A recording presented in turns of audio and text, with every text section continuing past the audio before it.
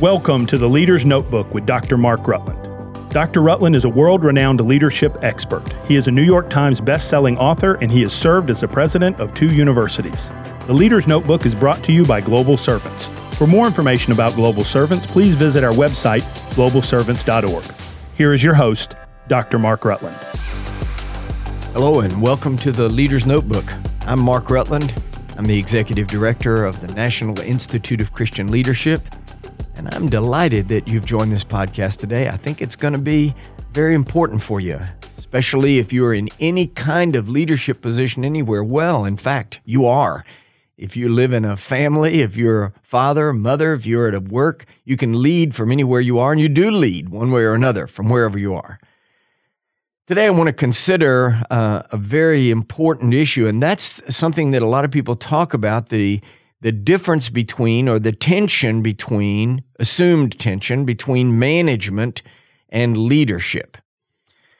Management, Peter Drucker says, is doing things right. Leadership, likewise, Drucker says, is doing the right thing. Now, I humble myself. Far be it from me to argue with the great Peter Drucker, but I believe that's too fine a delineation. I think it makes it sound like they are entirely separate. What I believe is that management and leadership are more like the two faces of the same coin. Now, one may be better or more gifted or more naturally inclined to the managerial side of things, or more inclined toward the leadership side of things. But I think where things go wrong most often in an organization is where the person who is managerial is dismissive of or even resistant to all those concepts which line up on the leadership side, and vice versa. Now let's just talk about what these two words mean. First of all, management, what is it about? It's about planning, budgeting. That is budgeting in the sense of prioritizing and resource allocation, getting the right amount of money to the right thing at the right time. Organizing, getting staff in the right place, alignment, hiring the right people, getting them to do their jobs correctly, quality control. Especially management is about problem solving, making sure that everything runs right, it creates, management wants to create predictability. We know exactly how this is going to go. We know how many, you run a hardware manufacturing company, you want to know that we can produce without the machine shutting down, without problems. We can produce a predictable number of 10-penny nails every year, sell them the same to the same companies, to the same distributors, the same hardware sales. We want order, predictability. We want to know that there won't be any big, huge surprises, that the machines are going to run, the salesmen are going to sell, the orders are going to come in. We want to produce that. So it's planning, budgeting, organizing, getting everything in the right way, and then kind of hovering over it to make sure that we control the situation so there are very few problems, and any problems that arise, we solve them. This creates predictability and order. What we want as a manager is consistent, short-term results. I just want to know I can make the same number of nails, sell the same number of nails without any big, huge hiccup in the line anywhere. That's management. Leadership tends to be more about establishing the direction, more about creating vision and motivation, inspiring, leading into new markets, going to new products, new ideas. So this creates change. When you talk about new products, new approaches, it causes change, and change is destabilizing. So you can see the tension if management wants predictability and order, and leadership creates change and destabilization. You can see that there is sort of a natural friction between those who line up on the management side and those who line up on the leadership side. Leaders want to create new products. They want to explore and experiment with new approaches, new ways of making stuff, making it better, new markets, and new ways of expansion. But management can often flinch at those things and say, if we experiment with that, we're not going to do what we're supposed to do as we ought to do it. We won't produce and sell the same number of 10-penny nails. So how do we resolve that, or how do you deal with that supposed tension? First of all, that tension can exist inside the executive himself or herself, because you have a natural proclivity. That's in you, just like the color of your eyes by DNA. You tend more toward management, more toward control, or you tend more toward leadership, more toward vision. And you may have both. You may be capable at both, but I promise you, you have an internal compass, and you shake that compass all around, then you set it down. The needle may swing for a while, but sooner or later, it will lean slightly toward the true polar north of management, or toward the true polar north of leadership. Now, everyone believes that we are perfectly balanced, that between the 1 of management and the 10 of leadership, my needle is exactly on 5. I'm perfect in every way, balanced on both. The problem is, it simply isn't true. There is something in you that either leans slightly or greatly toward visionary leadership, or likes that organized, controlled management side of things. So here's a test. If your favorite phrase is a place for everything and everything in its place, you may be toward management. If your favorite phrase is, we'll deal with that later, everybody mount up, then probably your needle points toward leadership.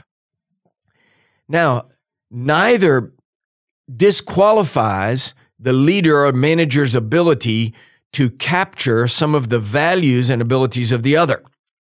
So, for example, if you tend to be a leader, you are that visionary, hard-driving, type A, looking constantly for new directions, constantly destabilizing the organization that you lead with fresh ideas and creativity, it may mean that you have to learn at least an appreciation for managerial realities, hire people around you and under you that can take care of those kinds of details, and then respect what they bring to the table.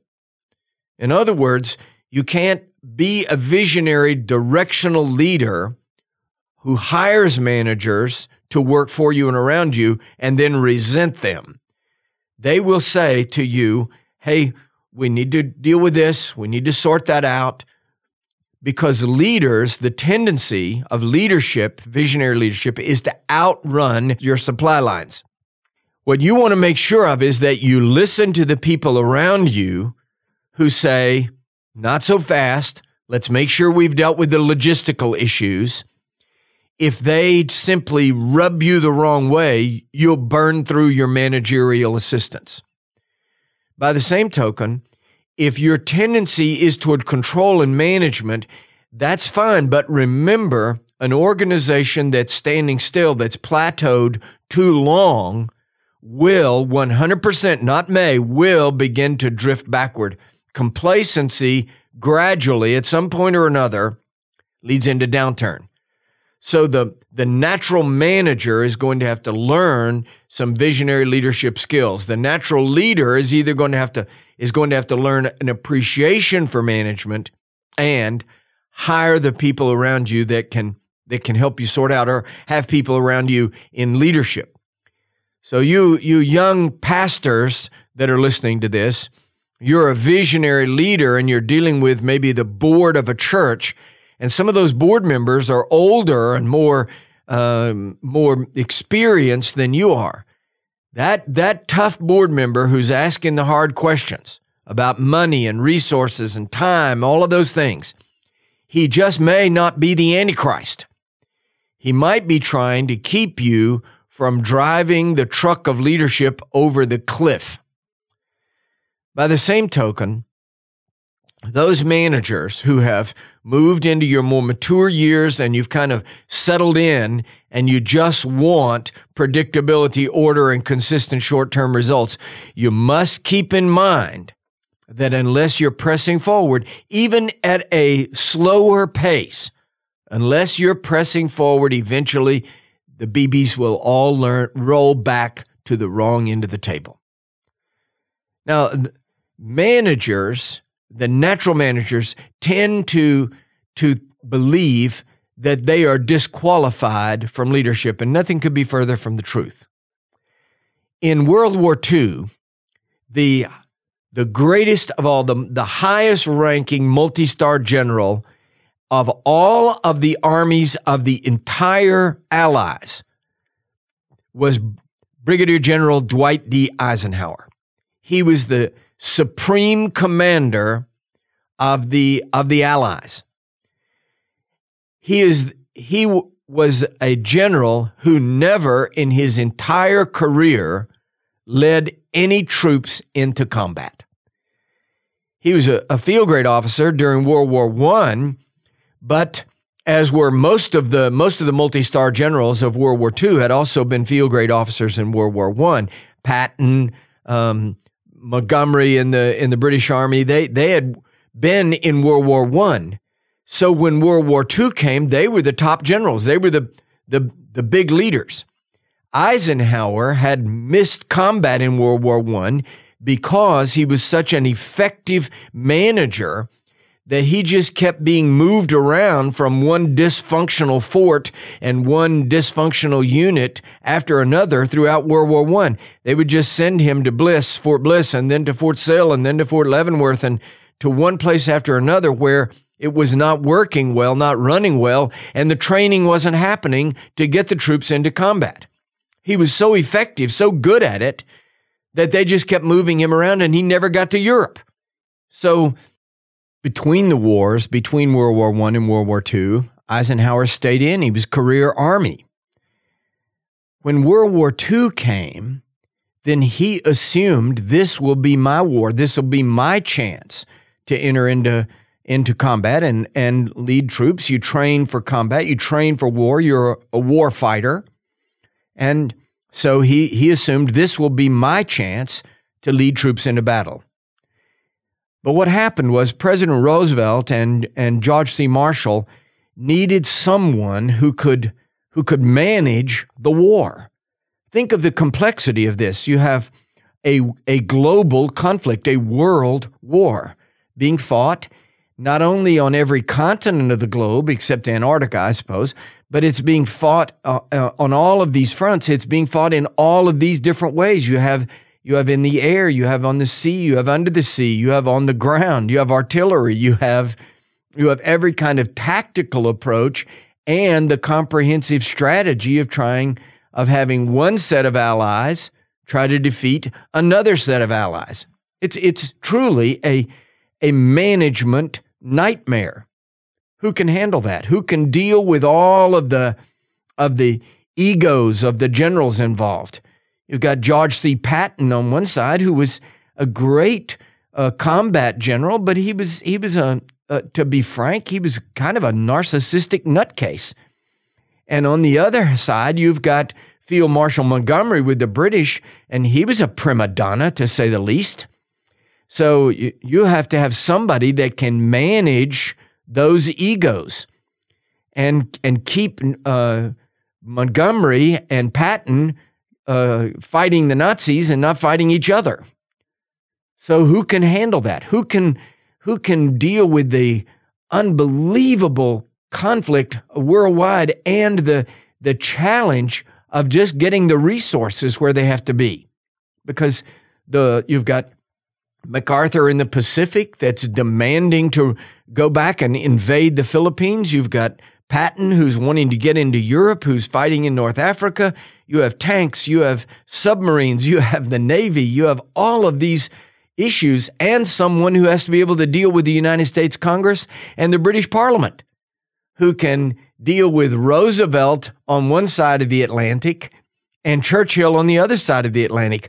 Who could possibly do that managerially and keep some kind of visionary leadership moving forward, because the point is not simply to manage the conflict. The vision is to defeat Germany. Who could do that? They settled on Dwight D. Eisenhower.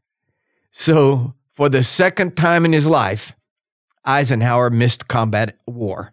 He never led troops into battle, but he was the supreme commander of all the Allies in World War II.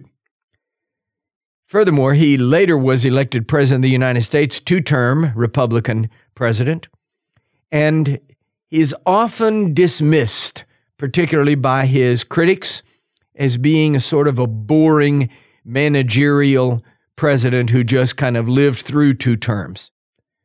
That's not true. If you like the highways, the federal highways that you drive on, if you like the interstate system, you need to get down on your knees and thank God for President Dwight D. Eisenhower. Eisenhower was not a particularly charismatic person. He was not physically real attractive. He was a manager more than a leader, but he rose to be used by his nation and by the world in one of the greatest global conflicts ever. So if you're a leader who tends more toward the managerial side of things, don't for one moment feel that eliminates you from great leadership accomplishments.